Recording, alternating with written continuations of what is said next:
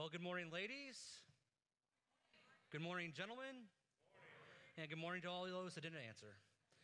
Hey, we're here this morning, and we're going to be kicking off our new series, Eternity, called Eternity. It's going to be a 4-week study where we'll be talking about the things that lead us into eternity. And I'm very fortunate to deliver to you the message this morning. So I thought I'd start off from some very humbling and possibly very depressing news. All right? So here we go.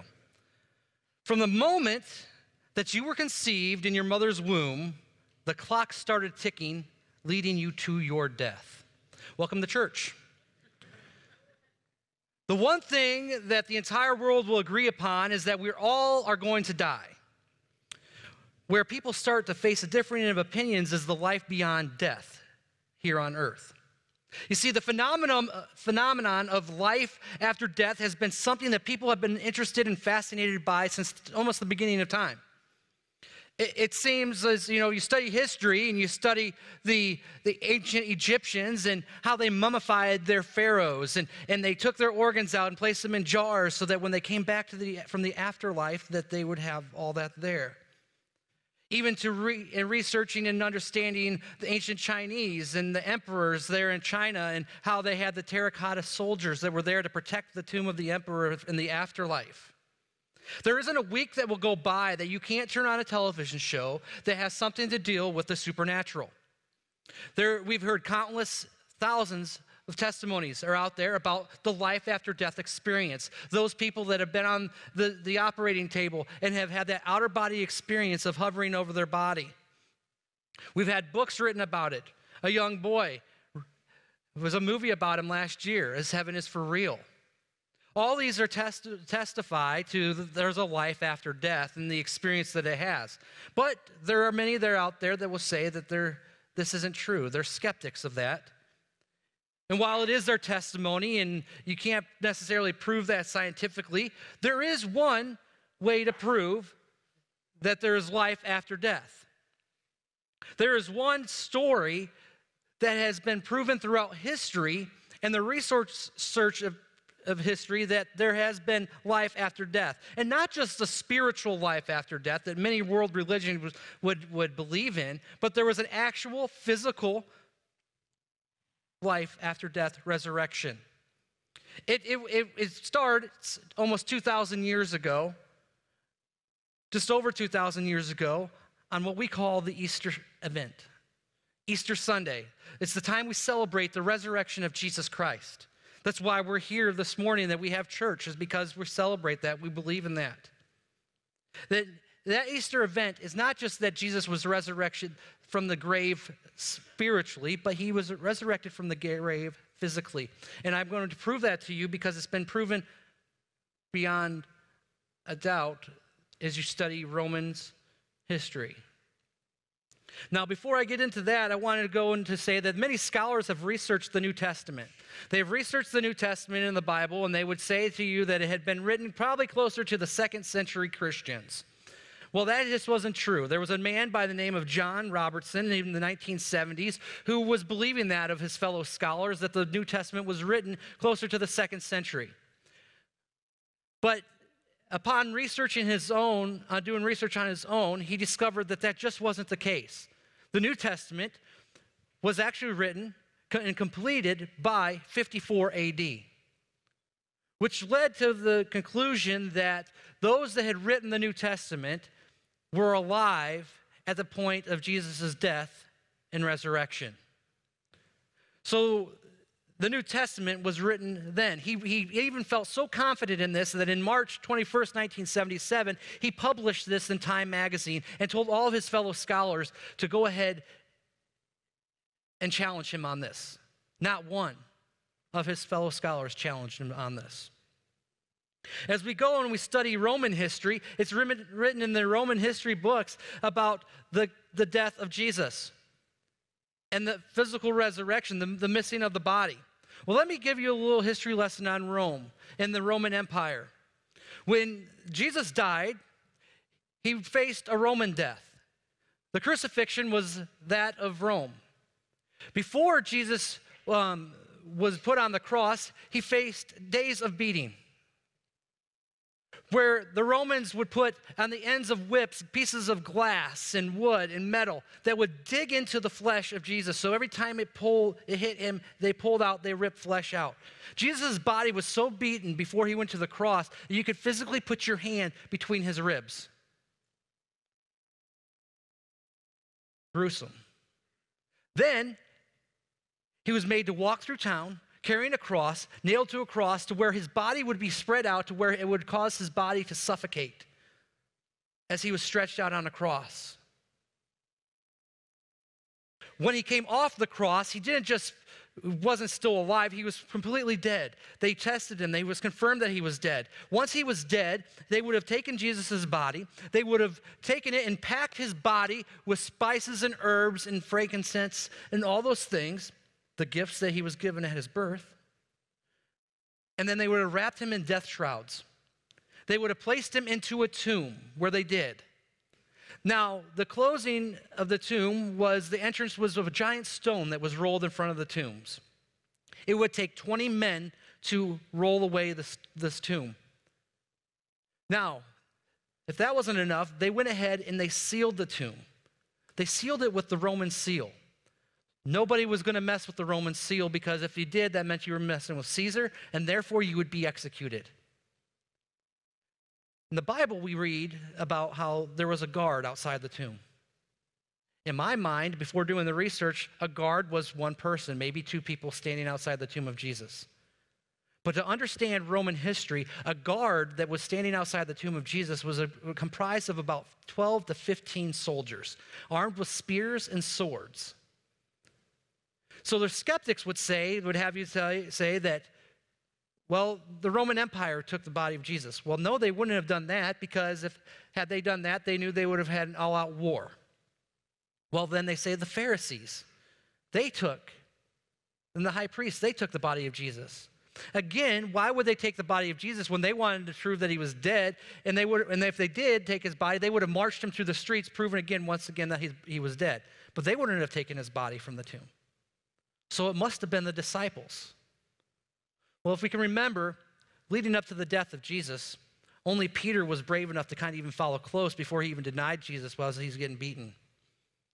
And so the rest of the disciples went off into hiding because they were afraid for their life, that it was soon going to happen to them what had happened to Jesus. You see, they wouldn't have even tried to approach the tomb because of the 12 to 15 men standing there with spears. And the guards wouldn't have fallen asleep on the watch because if anyone would have fallen asleep, it would have been the order of the one next to them to kill them. And they would have been executed. So, Jesus' body only makes sense that he was resurrected by God when the tomb was found empty. Well, sure, then people are saying, well, there's the spirit of Jesus that went around. But you see, it goes beyond that. It goes to show not only in Scripture, but in the history books that the account of Jesus actually took place in the physical form. You see, Jesus was seen by Peter and then by the other apostles before revealing himself to almost 500 people. And to James, and then to physically being seen by Paul. Well, we say, Paul only saw him through the vision on the road to Damascus before he became Saul. But no, Paul accounts that he physically saw Jesus. Now, to understand Paul was a man that was murdering Christians before he became converted himself. He had the ear of the Roman Empire. He was trusted. He was believed by the Pharisees, the Sadducees, and those people. He was high up. So they would not believe that he would be a liar or be lying about his account. The vision of the appearance of Christ before all the disciples, they wouldn't have been lying about it either. You see, these eyewitnesses, they were either really gullible fools. And if you believe that they were gullible fools, I challenge you to read the Bible and read through the New Testament, and you will see how it speaks to you. Or they were deliberate liars. Well, why in the world would they go about lying about the gospel of God and the resurrection of Jesus Christ when they were facing death. They were witnesses of the resurrection. They saw it. It happened. They saw Christ die on the cross. They saw his physical body. It's not like Watergate, when people started coming out with the truth and people started lying and coming clean real quick because they knew they were facing time in prison. No, these people held true to the word of truth that Jesus really resurrected. Today, we're going to focus on one particular area of Scripture. So if you have your Bibles with you, I ask you to go ahead and open up to 1 Corinthians chapter 15. You can pull it up on your phone with the Bible app. And I'm going to be reading from the Message translation because I feel it explains this thing just so clearly. It's so interesting, and I want you to pay attention to the words of Paul today in 1 Corinthians chapter 15, because he wrote this almost 2,000 years ago. But it's so relevant to who we are and what we're about today. So friends, let me go over the message with you one final time, as Paul writes. This message that I proclaim and that you made your own. This message which on you took your stand, by which your life has been saved. I'm assuming now that your belief was the real thing and not a passing fancy, that you're in this good and holding fast. The first thing I did was place before you what was placed so emphatically before me. That the Messiah died for our sins, exactly as the Scripture tells it. And he was buried, and he was raised from death on the third day, exactly as the Scripture says.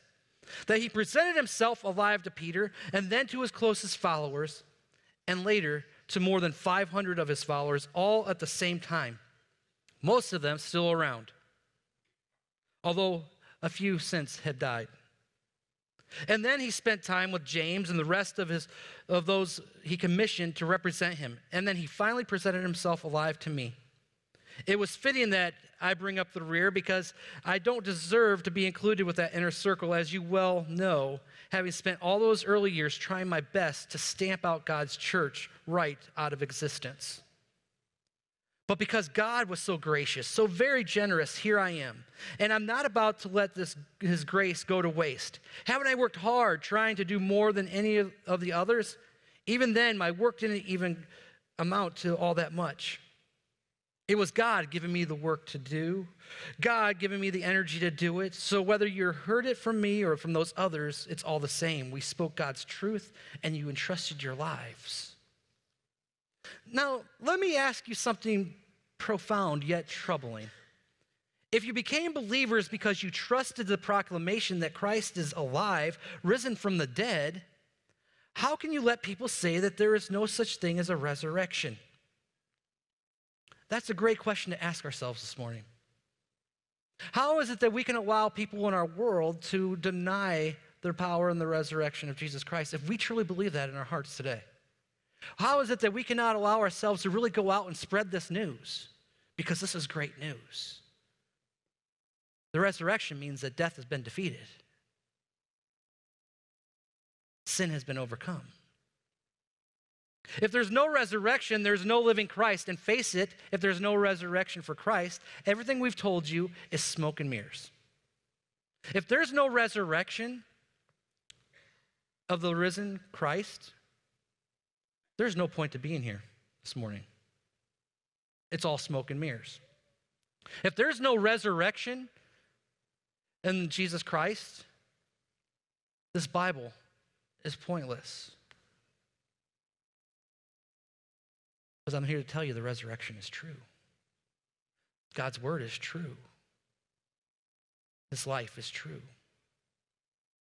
Not only that, but we would be guilty of telling bold, barefaced lies about God. All these affidavits we passed on to you verifying that God raised up Christ, sheer fabrications if there's no resurrection. If corpse can't be raised, then Christ wasn't, because he was indeed dead. Like I stated earlier, the historical context of how Christ died on the cross and what they would have done to his body. There's no way he would have survived that. He was dead. And if Christ weren't raised, then all you're doing is wandering about in the dark and lost as ever. It's even worse for those who died hoping in Christ in the resurrection because they're already in the graves. Think about that. All those that have gone before us and have died believing this, they've died in vain. Those that we hear about on the news, what's happening to those that believe in Jesus Christ and proclaim his name and around the world that are being captured by ISIS, they die in vain if there's no resurrection. Brings it home a little bit, doesn't it? If all we get out of this is of Christ is a little inspiration for a few short years, we're a pretty sorry lot. But the truth is that Christ has been raised up, the first in a long legacy of those who will be raised and will leave the cemeteries. There is a nice symmetry in this. Death initially came by man, and the resurrection from death came by man. Everybody dies in Adam, and everybody comes alive in Christ. But we have to wait our turn. Christ is first, then those with him at his coming. The grand consummation, when after crushing the opposition, he hands over his kingdom to God the Father. He won't let up until the last enemy is down, and the very last enemy is death. And as the psalmist said, he laid them low, one and all. He walked all over them. When the scripture says that he walked all over them, it's obvious that he couldn't be at the same time being walked on. When everything and everyone is finally under God's rule, the Son will step down, take his place with everyone else, showing God's rule is absolutely comprehensive, a perfect ending. Why do you think it is that people offer themselves to be baptized for those already in the grave if there's no chance of a resurrection of a corpse? If God's power stops at the cemetery gates, why do we keep doing the things that suggest he's going to clean the place out someday, pulling everyone up to their feet alive? And why do you think I keep risking my neck in this dangerous work? I look death in the face practically every day I live. Do you think I do this if I wasn't convinced of the resurrection, of your resurrection and mine as guaranteed by the resurrected Messiah, Jesus? Just think about that for a second. Why would Buddy, Kelly, Colin, and Tim Taft go to Nigeria if the resurrection wasn't true? Who just last week in the news, the terrorist organization in Nigeria sworn allegiance to ISIS. Why would they go and risk their lives to go out into the streets where it's dangerous to go, especially as a white person in the streets of Nigeria where they know that you're there either to be an oil worker or to spread the gospel, where they want to push down Christianity? Why would they risk that?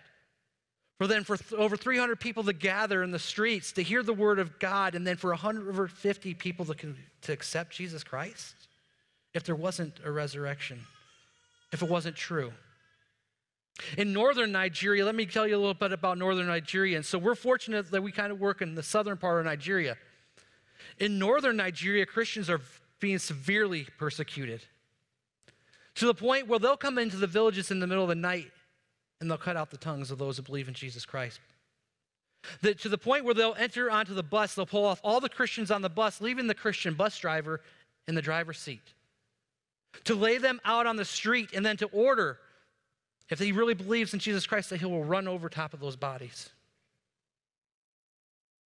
It's not the news you hear about every day. But those people are not dying in vain. They're dying because they believe in the resurrection of Jesus Christ. We're very fortunate in America not to have to face that at this point in our lives. That day could come. But if we believe what we believe, we have nothing to fear. If we believe in the resurrection of Jesus Christ. Do you think I was just trying to act heroic when I fought the wild beasts at Ephesus, hoping it would be the end of me? Not on your life. It's the resurrection. Resurrection, always resurrection, that undergirds what I do and say and the way I live. If there's no resurrection, we eat, we drink, and the next day we die. And that's all there is to it. But don't fool yourselves. Don't let yourselves be poisoned by this anti-resurrection loose talk. Bad company ruins good manners. Think straight. Awaken to the holiness of life. No more playing fast and loose with resurrection facts. Ignorance of God is a luxury you can't afford in times like these. Aren't you embarrassed that you've let this kind of thing go on as long as you have? Paul's speaking to us today. Aren't we embarrassed with where we're at in our country, who was a God-fearing country, and where the state of our country is today because we've allowed people to have a greater voice than that of God?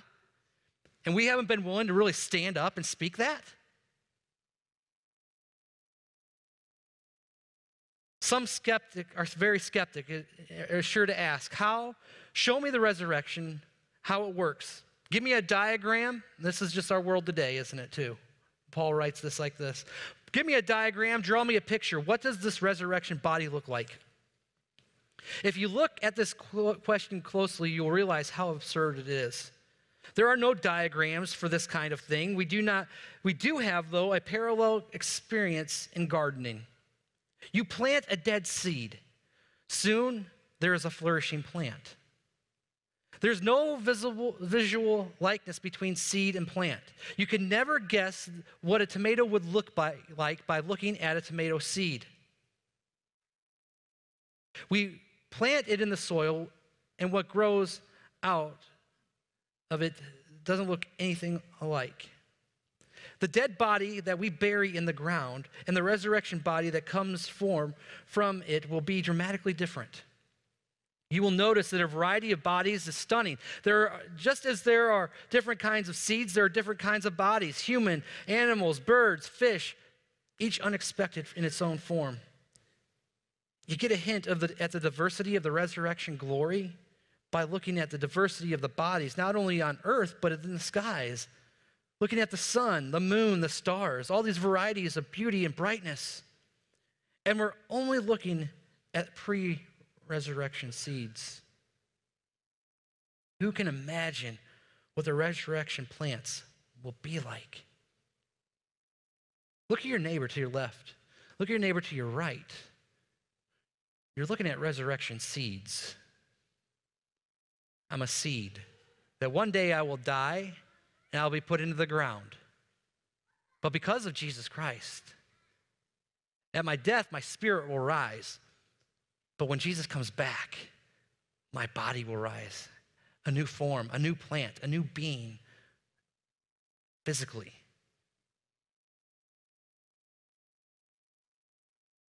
This image of planting a dead seed and raising a live plant is mere sketch at best, but perhaps it will help in the approaching of the mystery of the resurrection body. But only if you keep in mind that when we're raised for good and alive forever, in all eternity. When we are raised from the grave of death, we will be alive forever. The corpse that was planted is no beauty, but when raised, it's glorious. Put in the ground weak, and when we come up, we're strong. The seed sown is natural. The seed grown as we come out is supernatural. Same seed, same body, but what a difference from when it goes down in the physical mortality and it comes up raised in spiritual immortality. We follow the sequence in the scripture. First Adam received life. The last Adam is life-giving spirit. Physical life comes first, then spiritual.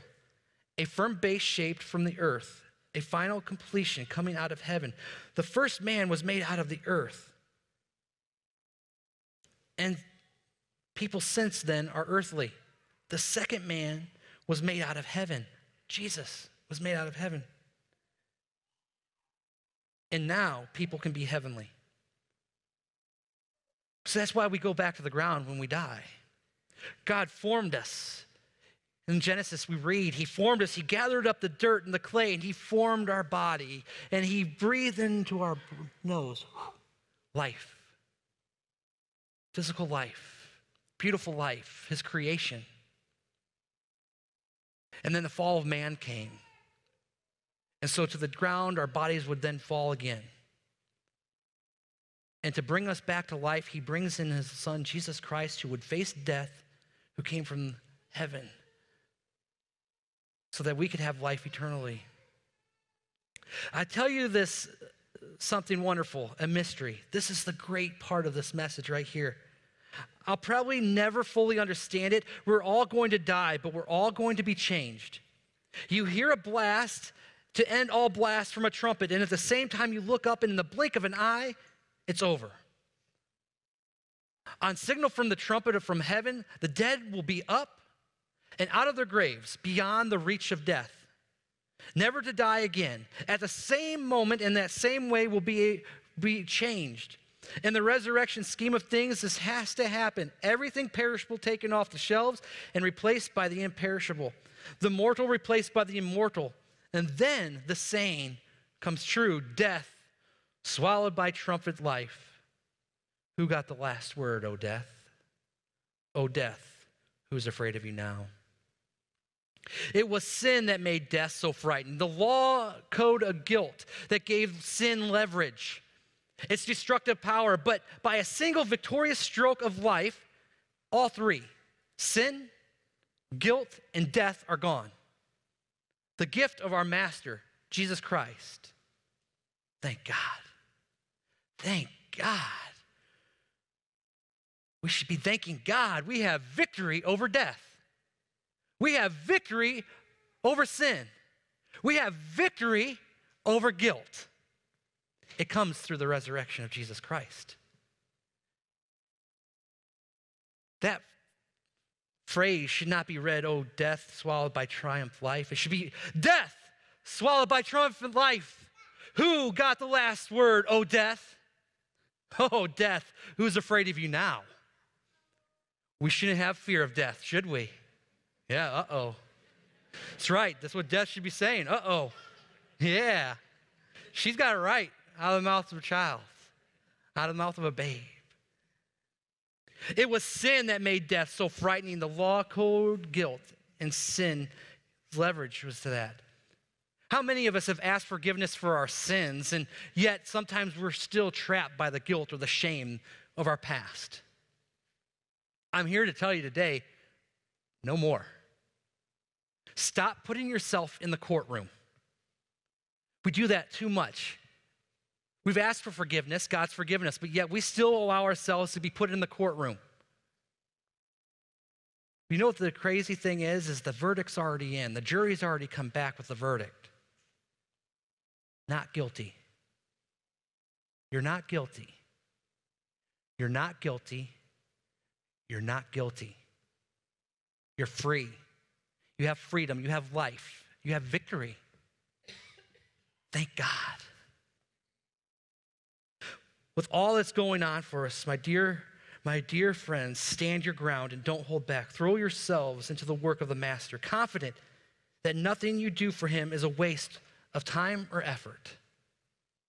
Start living our lives like we're alive instead of like we're dead.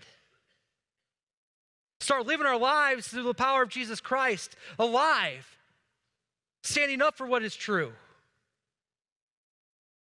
Because we have victory. Start being confident in what it is that God has given us. So what do we learn from this passage of Scripture? Paul says it so well. The first thing we learn is that Jesus came back to life physically. He came back to life physically. We see in the account of the Scripture is that he was seen by hundreds upon hundreds of people. If you read in the book of John, it will tell you that Thomas, one of his disciples, had a tough time believing that that was actual Jesus physically when he was there in front of him. He thought it was just a supernatural spirit of seeing Jesus. But yet, Jesus had him touch him in the side where the spear had jabbed him. He could feel the flesh of Christ. Jesus is alive. Jesus is alive. Physically alive. The second thing that this will tell us is if we don't believe that, denial of the resurrection of Jesus Christ is denial of the entire gospel. It's a denial of the entire Christian faith. If you don't believe in the resurrection, then you don't believe in Christ. You don't believe in what the power of the Bible, his word, is.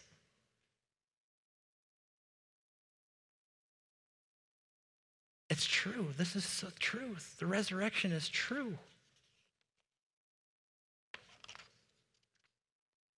If there's no resurrection, then why are we here on a Sunday morning? Because we can get free donuts? No. Paul also points out in this passage of Scripture that Christ's resurrection is directly related to our resurrection. You see, Christ had to die and defeat death so that you and I could defeat death with our belief in him.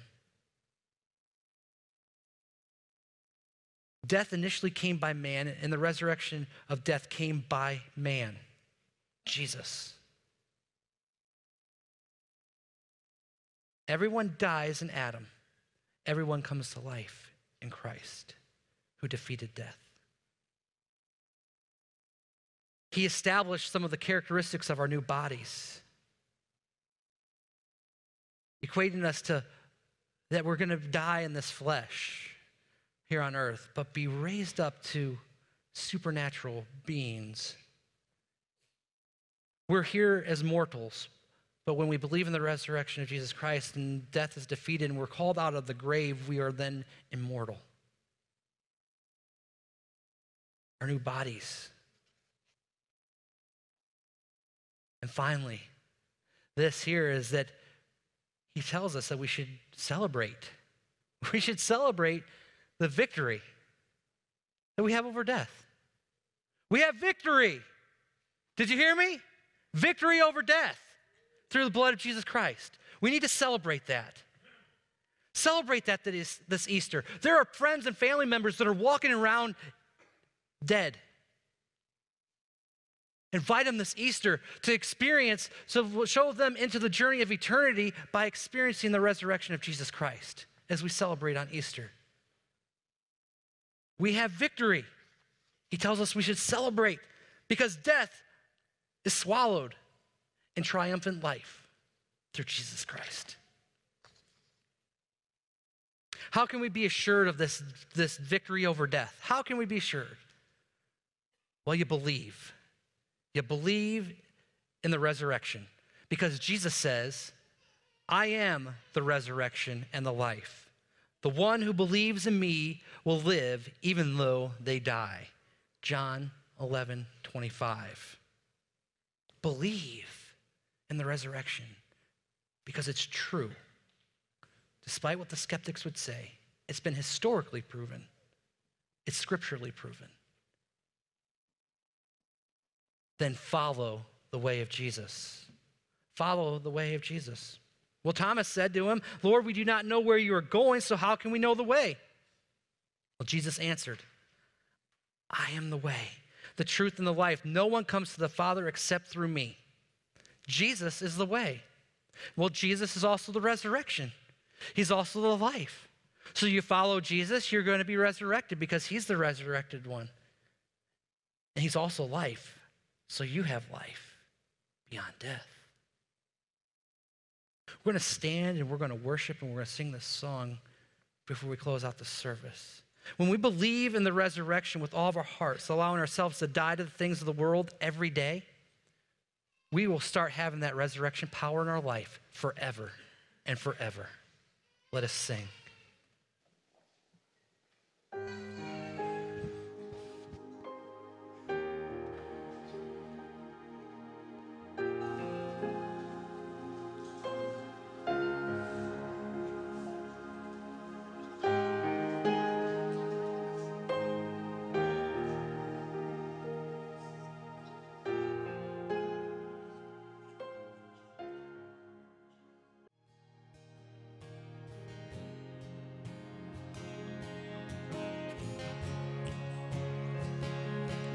If there are words for him, then I do not have them. You see, my brain has not yet reached a point where it can form a thought that could adequately describe the greatness of my God. And my lungs have not yet developed the ability to release a breath with enough agility to breathe out the greatness of his love. And my voice. You see, my voice is so inhibited, restrained by human limits, it's so hard to even send up praise to him. You see, if there are words for him, then I do not have them. My God, his grace is remarkable. His mercy is innumerable. Strength is impenetrable. He's honorable, accountable, and favorable. He's unsearchable, yet knowable. Indefiable, yet approachable. Indescribable, yet personal. He is beyond comprehension, further than the imagination, constant throughout the generations, king of every nation. But if there are words for him, then I do not have them. You see, my words are few, and I try to capture the one true God using my vocabulary just would never do. But I use words as an expression of worship to our Savior, a Savior who is both worth and deserving of my praise, so I use words. My heart extols the Lord and blesses his name forever. He has won my heart, captured my mind, and he has bound them together. He has defeated me in my rebellion, conquered me in my sin, and has welcomed me into his presence, completely invited me in. He has made himself an object of my sight, flooding me with mercies in the morning, drowning me with grace in the night. But if there are words for him, then I do not have them. But what I do have is good news. For my God knew a man-made words would never do. For words are just tools to point to the truth. So he sent his son, Jesus Christ, as the Word, the living proof. He is the image of the invisible God, firstborn in all creation. For by him all things created, giving nothing less formation. And by his words he sustains the power of his name. For he is above all things, and over all things he reigns. Holy is his name.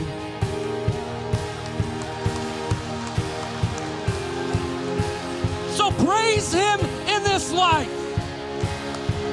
The way he persevered in strife, the humbling Son of God, becoming the perfect sacrifice. Praise him in his death. That he willingly stood in our place. That he lovingly endured the grave. That he battled our enemy, and on the third day, he rose again in victory. He is everything that was promised. Praise him, the King, the risen King. Lift your voice and sing, for one day he will return for us, and we will finally be reunited with our Savior for all eternity. So it's not just words that I proclaim, for the words point to the Word, and the Word has a name. Hope has a name. Joy has a name. Peace has a name. Love has a name. Life has a name. The resurrection has his name, and that name is Jesus Christ. Praise him forever.